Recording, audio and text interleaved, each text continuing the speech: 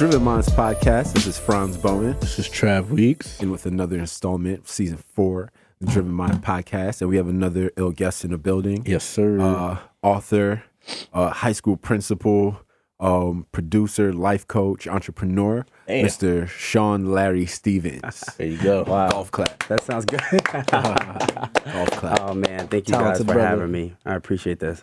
Right, man. Thank you for coming through. So, how we actually got connected was through a good brother, Kashim Brown, who who's a listener to the show. Big up Kashim, and he said, Peace, I have Kashim. somebody that you guys really should speak to. And then we got on the phone. We supposed to do this a little while ago, but you Right. globetrotting, A little bit. and he's back. Vacation. Joining us, man. Hopefully you've been enjoying your time off, but Yeah. you're about to go back into work in like the next week. And tell us a little bit about what you do.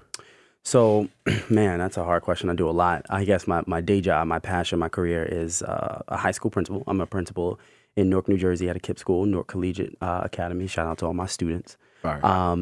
But I do a lot of different stuff. I think God has put me on this earth to sort of like speak life into people, to support people, to help people, to serve as a role model of example of excellence for young Black men who don't see the most positive, I guess, portrayals of who we are as a people, as an entity. And so I'm a published author, like you mentioned. I published my first book in 2012 called Unseen Thoughts, and it was a collection of spoken word pieces and some reflections that I had on life, on the things that brought me from the inner city. I say from the inner city to the Ivy League. I'm a Cornell University graduate, and so once I sort of graduated college, I was pre-med in college. I wanted to become a doctor. I wanted to be a cardiologist most of my life, and decided, because of a relationship I was in, actually, sadly, I decided I didn't want to go to med school because I wanted to move closer back home.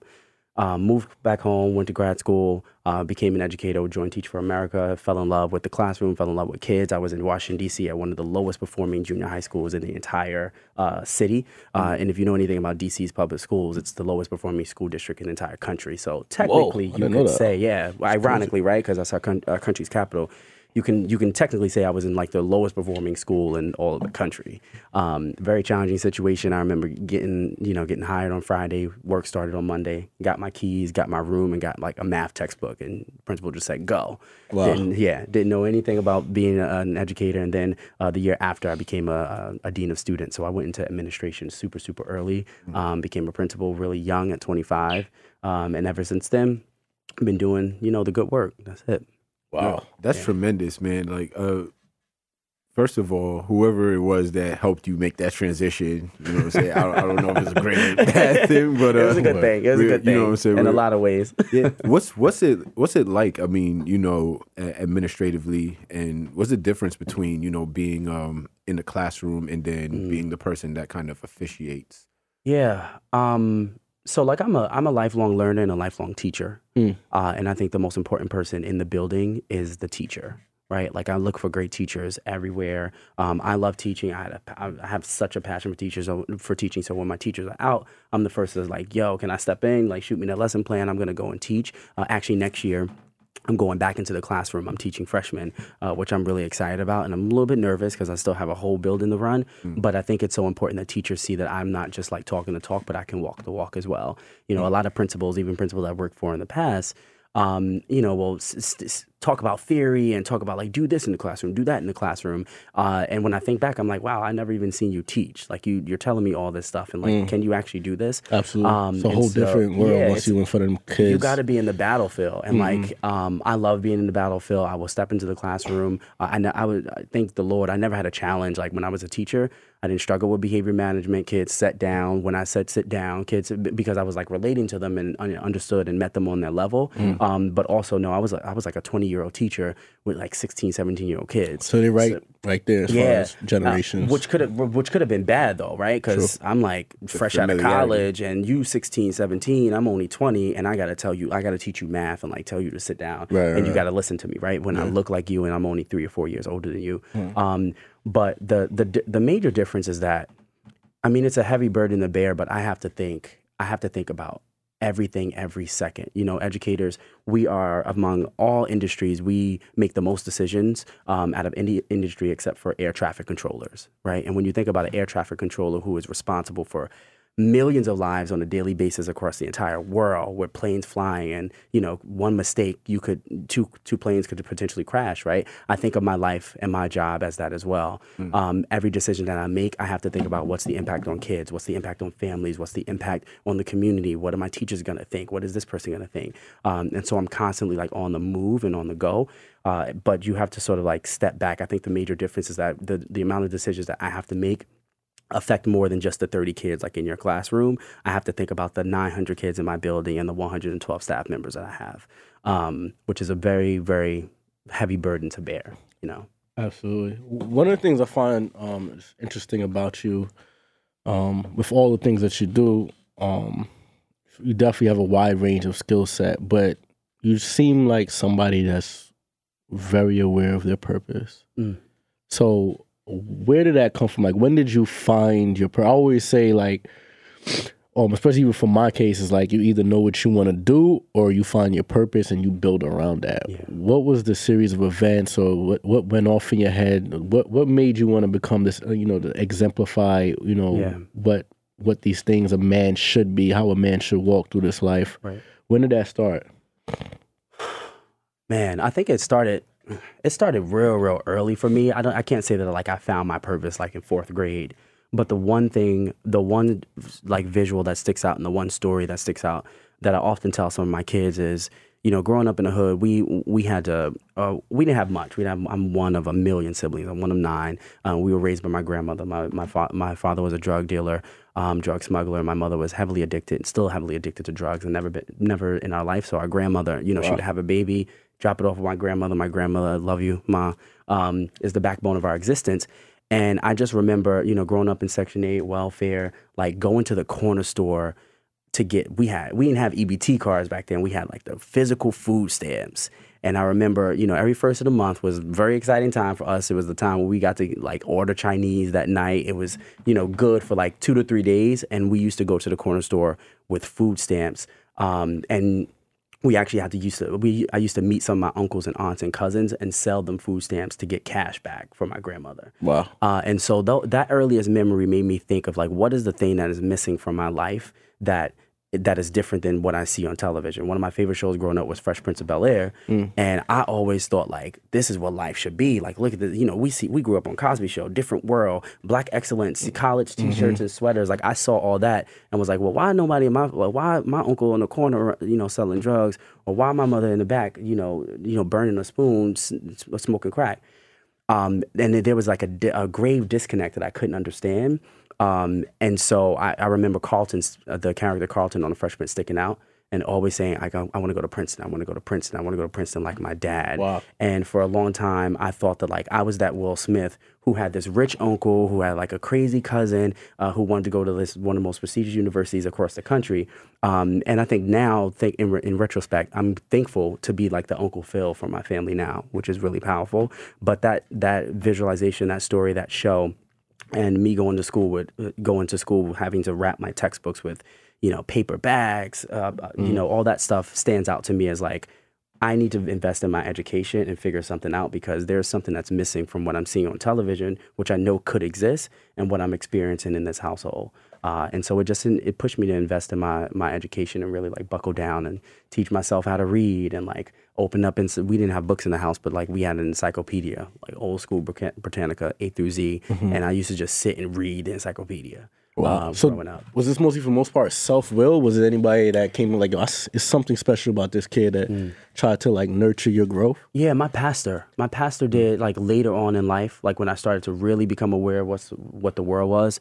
My pastor came into my life and like took me under his wing. I really felt like his other son. You know, I would go on trips with them, and I really, you know, best friends with his son. And so like he came into my life and said, you know what, there's something bigger. I was playing instruments in church. I was heavily involved in my church, and I think, you know, between God and God putting people in my life who really spoke life into me that I didn't get to see, pulled out the best of me and pushed me to be the best version of myself. That's fire. Super dope. So you're at a charter school, correct? What is the for people who aren't aware, what is the difference between a public establishment and a charter school? Good question. So I can dispel a lot of beliefs. I'm glad you asked that question. Charter schools, public charter schools, really is a technical term. We are publicly funded but privately owned. And what that means is that we operate on the same amount of money that all traditional public schools get. So we actually get percentage less than traditional public schools because we are public charters. The major difference is that we have to not sign contracts, but we hold teachers to a higher bar. We have a lot of accountability. We have the freedom to fire whenever we want to. And in traditional public schools, you can't. So you might have a teacher who's been doing this for 20 years and is tenured and coasting and chilling, and kids are not moving. The academic data sucks. You can see the apathetic nature that he or she brings to work every day, and you can't fire this teacher. And I'm not saying that firing teachers is the thing that I do, not at all, because they are the most important people in the building. But if you are not coming and bringing your best self to work, why should you have a job? There are people out here who are still searching for jobs, who are great people, great teachers. I get emails, text messages, Instagram messages. Hey, are y'all hiring? I heard great things about your school. I want to come work for you. And I can hire whoever I want and fire whoever I want. And so I think we have autonomy and freedom that a lot of traditional public schools don't. We have the ability to create our own curriculum and say, we don't want to do that. Wow. The only thing that we have to hold ourselves accountable to, though, is getting great test scores. Right. And so we pride ourselves on trying to beat out all the traditional public schools, whatever region that we're in, whether you're in Newark or St. Louis or in Miami or in the Mississippi Delta. We pride ourselves on trying to make sure that we are educating kids and sending them off to college. And I'm thankful that last year we sent 92% of our students to a 2 or 4 year university. Wow, that's amazing. That's dope. I always wanted to ask about that. I have a question for you. So, I mean, you are on the podcast. We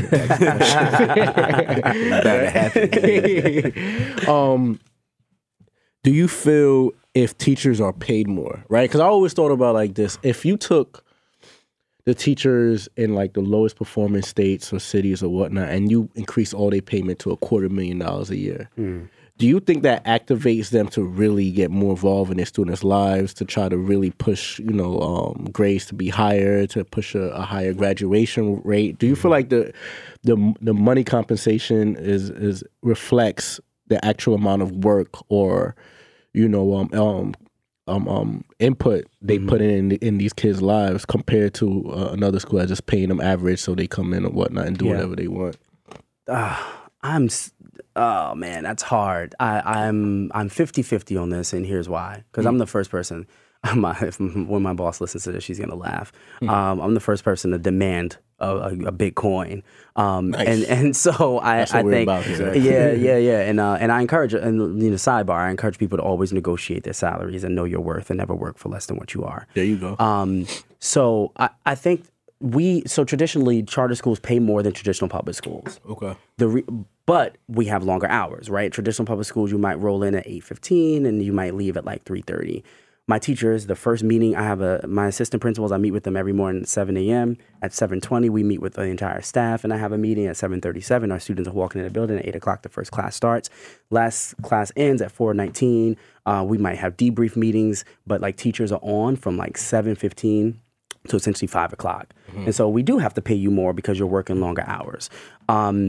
We are the most under-respected professions in the entire country. And it's really unfortunate because when you go to places like Finland and Norway and Sweden and North Korea and these places where when teachers walk into a principal walks into the room and people bow. Wow. Right? I'm not asking nobody. I don't want nobody bowing to me. But the it's so revered, the profession there. Teachers in those countries are like doctors here, right? We love doctors. We give our faith, we give our money. They make a ton of money, right? They're in school forever. And just teachers are not respected in that same way. While I don't think that you can throw money at the problem, I think for the last 4 decades, we've been throwing tons of money and initiatives and these quote unquote innovative ideas at the problem, at the closing the achievement gap between black students and white students. But we can see that the achievement gap has narrowed much. And so we can, Mark Zuckerberg, he threw something like $100 million into Newark schools in 2010. And what did that do? The needle didn't move. The money was mismanaged. The school, nothing impactful truly happen as a result of that money. And so that's just one example of like, you can't just throw money at the problem. And people go into teaching because we're a different type of people. Like I literally, not to toot my own horn, with as many degrees that I got, and I'm in a doctorate program now, so I'll be Dr. Stevens pretty soon. I could essentially work anywhere I want. Like I can make, I'm a black man who was raised in the hood and is about to become a doctor. I could work anywhere that I want.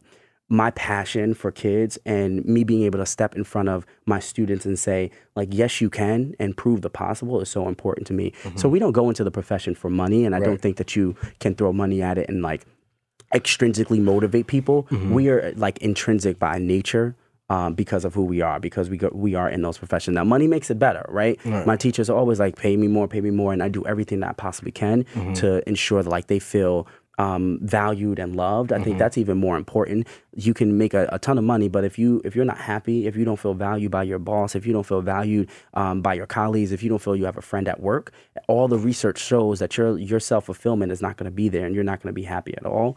So the money, comes and goes. You can make money in a lot of different ways, and I know a lot of my teachers, find different avenues to get different revenue and speak to their own passions, but I don't think that you can sort of pay them, $100. There's been studies where, get these best teachers, pay them $100,000, and like they'll do great work. I can't say that like it was the money that did that. It was the people and the motivation. Right. And I feel that way too.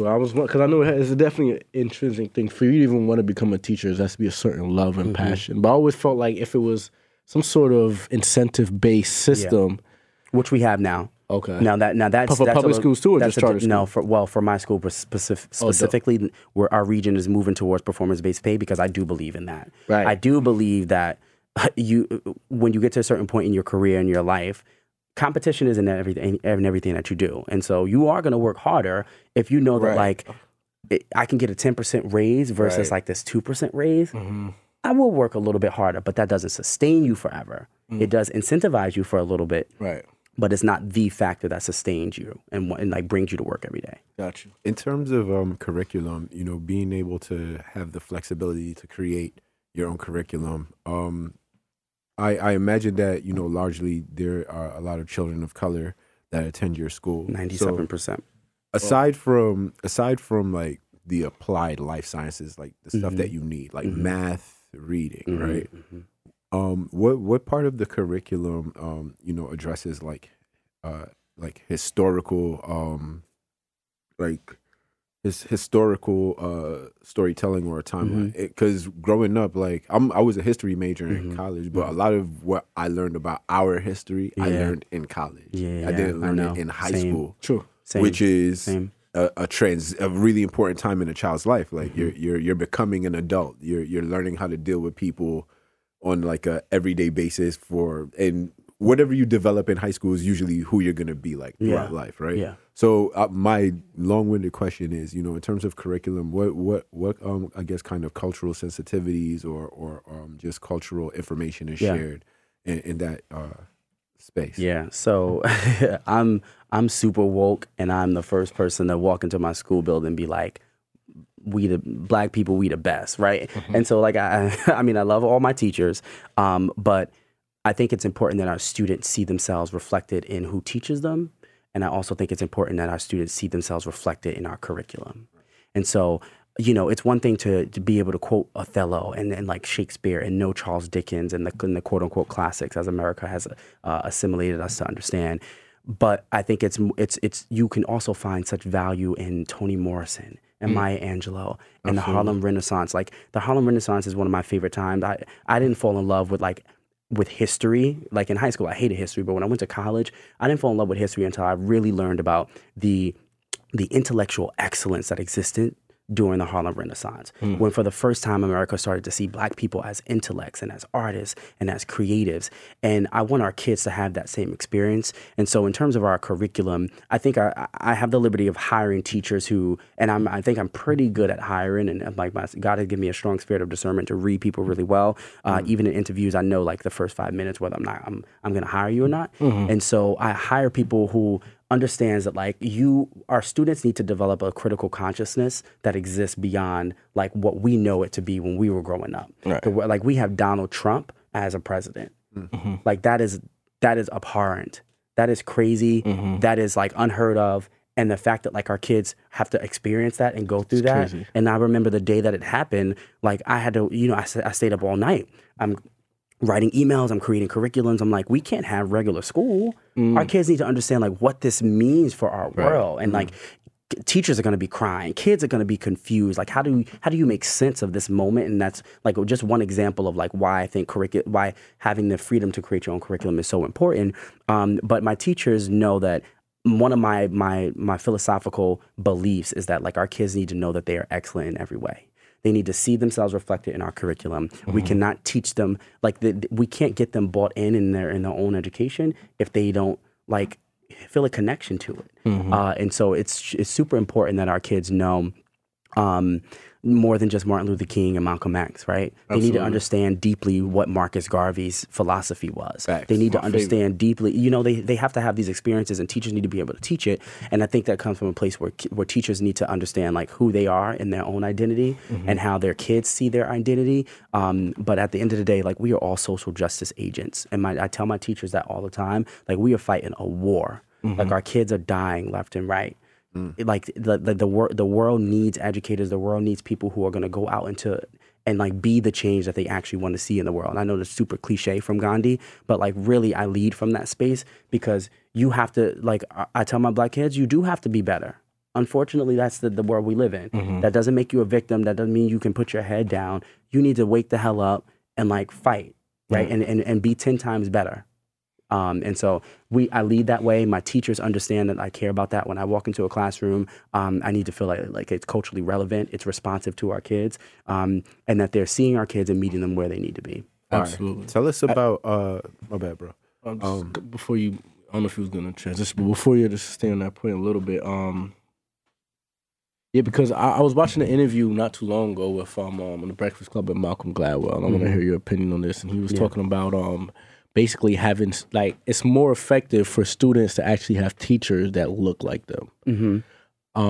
So yeah, my question is, do you believe that in that aspect where it's like if you have a teacher that looks like you, it's a little bit more rooted to who you are and you're able to retain that information just a little bit better? Because from my experience with like, which I'll get to my next question with like teaching kids or whatnot, I kind of had to get down on their level and bring up cultural references that I know they can connect to. Yeah. Is it a difference for black kids, kids of color, Latino kids, to have a teacher that looks like them in the classroom? Yeah, there's been a lot of research back and forth about this. And I think my perspective has changed over the last decade of me being in education.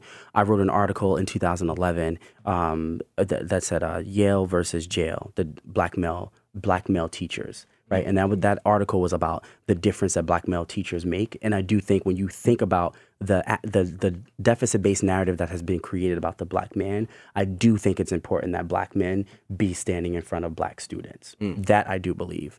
I think in terms of in response to your question, I think it really comes down to like building relationships and like understanding and empathizing. Like some of the teachers who have come into my life who have really changed my life, many of them weren't black, right? Many of them were not black. They were like little white women, right? Who may or may not have felt sad for me, right? Like who knows what they were thinking. At this point in my life, I don't really care because they supported me in such a way. Right.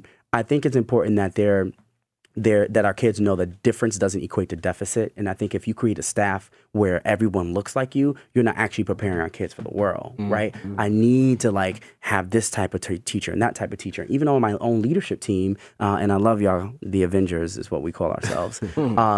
At one point, my leadership team was all women.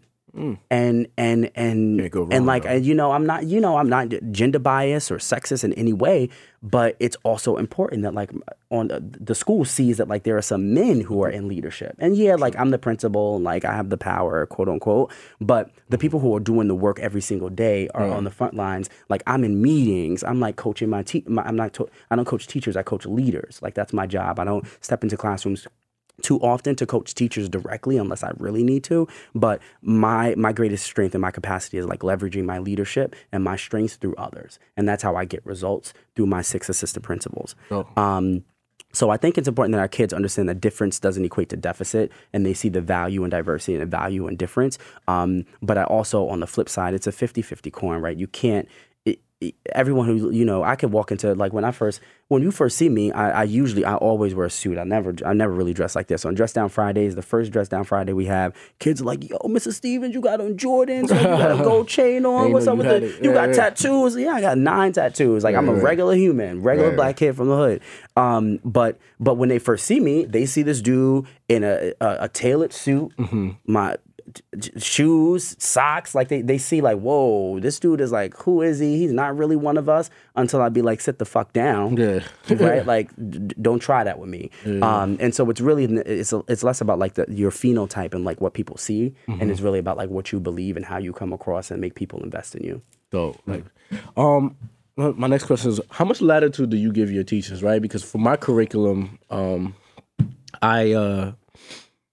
teaching the kids about entrepreneurship and whatnot. Now I could go in the classroom and I realize, and then, you know, we go through the basics. You know what I mean? It's like the basics to get into it, but I really like to show them how the social tools you use now can be applied for business, for like monetizing different things, different creative pursuits you have. Now, if I'm telling them I can go into big words and talk about service-based compared to product-based businesses or whatnot, boom, boom, boom, it's cool. But if I bring up a picture of Rihanna and then talk about how she has Fenty makeup, right, it clicks. They get it. You know what I mean? How much latitude do you give them, especially when you're dealing with like kids of color who are so connected to hip hop culture? Is that do you feel is that a way, effective way of teaching and communicating with your kids? Yeah, I mean, like Rita Pearson, educator, bless her heart, and may she rest in peace. She was an educator for decades, and has a really great TED Talk. And one of the phrases I use from that TED Talk with my staff every August when I bring them back for professional development is, you don't learn from people you don't like.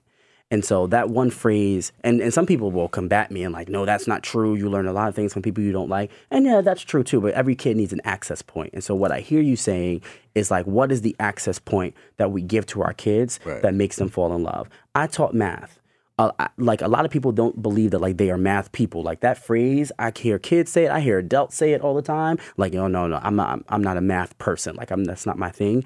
And I don't necessarily believe that you're a math person or a reading person. Like that's not how your brain works. You need to exercise your brain because it's a muscle, and like the more you exercise it, the stronger it gets. Sure. Like I think with our you have to. I made kids fall in love with math because of who I was. I would step into a classroom and I would be such a dork about math. Kids knew that like everything is numbers, math isn't everything. Like money, if you want to make money, I remember teaching middle school, I was like, if you want to make money, you need to listen to me, right? Because money is about math. And that first access point I gave them, they were like, oh, I can listen now. So you do have to give kids those access points. Not everybody can do it, right? Like there are some people who are not hip and up to date with hip hop culture, right? And so how does that teacher get kids? They got to get creative. They got to figure something out. So you do have to give kids access points and give them as much relatability as you possibly can. Dope. So speaking of leadership and coaching leaders, tell us a little bit about Self. My company. So Self Education, Sapphire Educational Leadership and Consulting Firm was a company I started when I tend to do things like when I guess quote unquote sad or when I'm going through something, I'll like detract my attention and do something like totally crazy. Like my little brother Sally was murdered right before Christmas a couple months ago. Yeah, sorry to hear that. Thank you. And out of that came my podcast, Walking Your Excellence, which I know we'll probably talk about. But I started Self when I was at a crossroads between like really thinking about leaving administration and like following my passion of just like consulting, creating my own schedule. Like it was at a point where I was so tired of like waking up every day and working 16 hours, 17 hours, 18 hours a day just to go to sleep and wake up at 4:45 to do it all over again. Being a principal is an emotionally, spiritually, mentally, physically taxing job. Because everyone's coming at you. Every parent wants to talk to you. Every student wants to talk to you. Every teacher thinks that like your time, what's the phrase I use now with a lot of people is like, what's a boulder for you is just a rock for me. And I know that's hard for you to understand, right? Like you probably couldn't deal with my boulders, right? But like I got to get people to understand that they can't have my time as much. And so I started Self and got a couple amazing clients.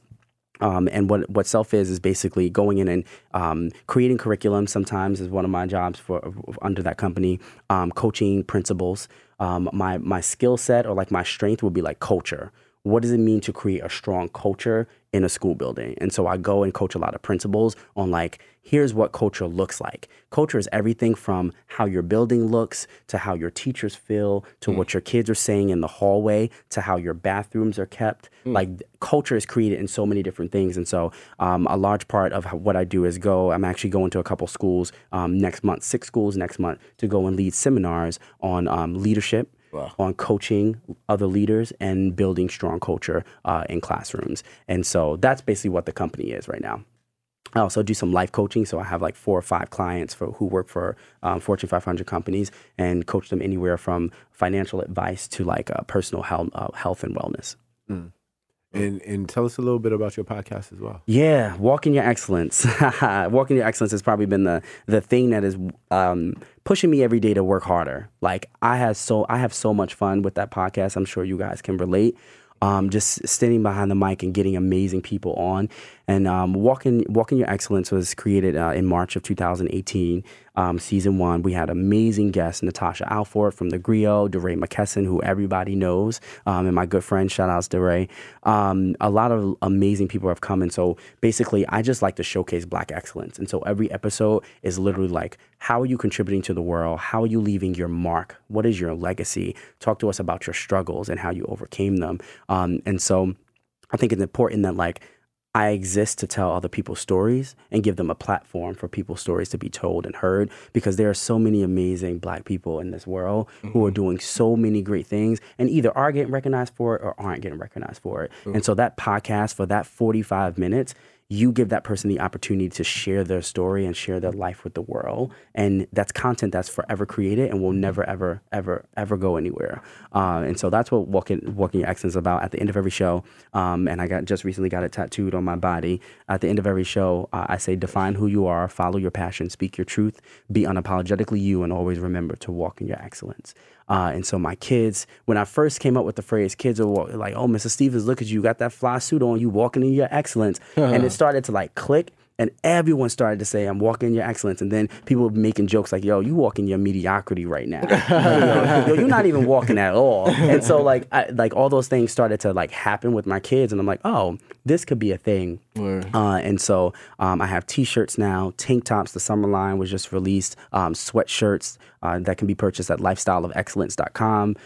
It's on, my podcast is on iTunes, is on Stitcher. It's going through the final stages to be on Spotify, Google Play. And it's everything. So next month I launch season 2 with some amazing guests. And season 3 we just started recording, which is a lot of sort of conversation. So I'm inviting like 3, 4, 5 people into the studio just to have conversations about the most important pressing topics for our people. Nice. In terms of this is one question I wanted to ask.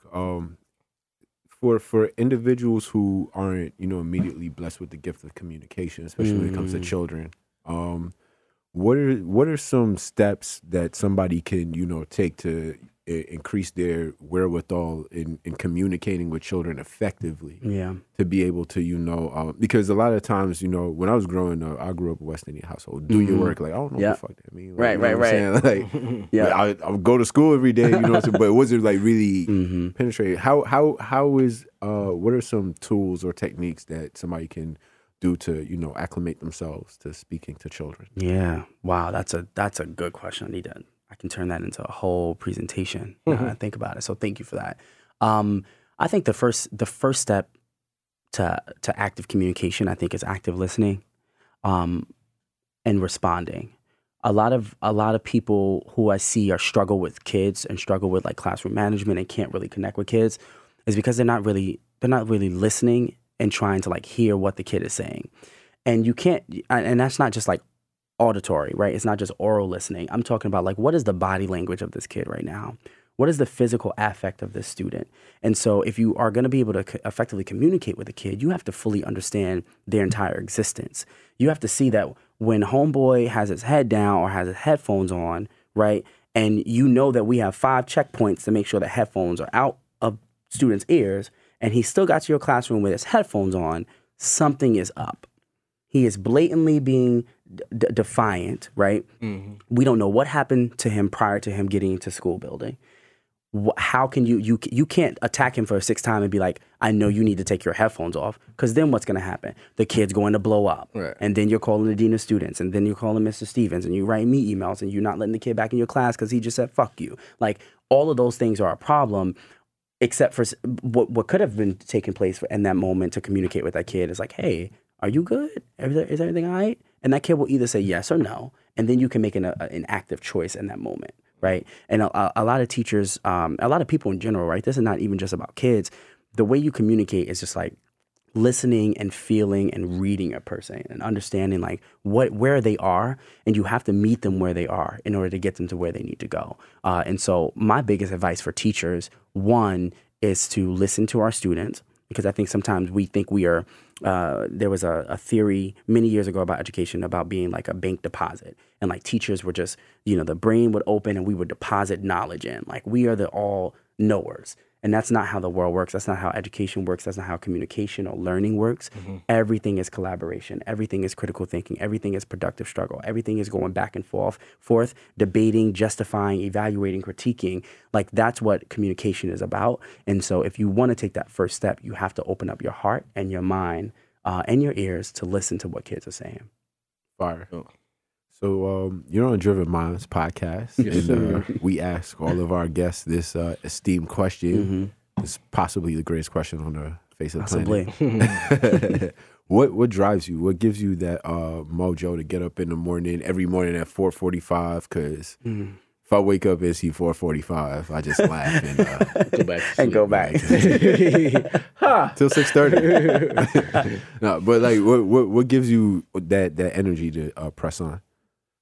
I get this question a lot, actually, and I never have a real profound answer, except that what drives me is knowing that, in 10 years, all the craziness that I do at my school, the kid is going to be like, oh, I remember what Mr. Stevens said, and this made me better. This made me stronger. This made me ready for this situation.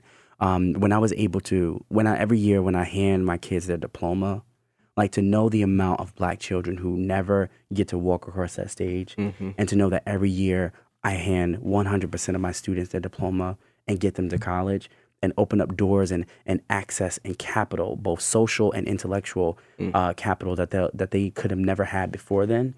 That is what drives me, to know that you're going to go to college and persevere and push through and productively struggle and come out to give back to your community, to come back to your city, to give back to your family. That is what drives me. And so my short answer is that kids really do drive me. Our students need us. Our Black and brown babies are dying left and right. Mm-hmm. And if we are not, it's a call to arms. If we are not like doing something about it, then we are not doing anything for our world. There you go. Profound. There you have it, ladies and gentlemen. Where can we find you on the socials? Yeah, so I just got into Instagram. I went viral recently. I peeped that. I went viral a couple different times. People been trying their whole life to go viral. Yeah, right. So I'm excited. I'm excited to I'm Instagram is an interesting place. I'm like, ever since I went I'm viral, people in my DMs. I can't keep up. It's like requests, and I'm not very tech savvy. I was never social out here with booking information. Right. Yeah. Yeah. Which is real cool right now. And then I did the Shiggy and got another 40,000 views. Wow. And then, I just dropped one this morning. Sierra, you haven't shouted me out yet, so I'm gonna wait for that. But yeah, you can find me at Formula 22. That's FORMULA22. About to follow you right now, brother. Yes. Formula 22. My website is SeanLarry.com. That's www.SeanLarry.com. Twitter is Formula 22. Everything is Formula 22. Got you. All right. That's what's up, man. Yeah. Happy to have you on the podcast. Yeah, this is awesome. This is awesome. Keep doing what you're doing. We need you. You guys too. This is a great platform. You have to keep doing it and open up the space for people. Definitely. Like we always say this time. Stay driven. Stay driven, y'all.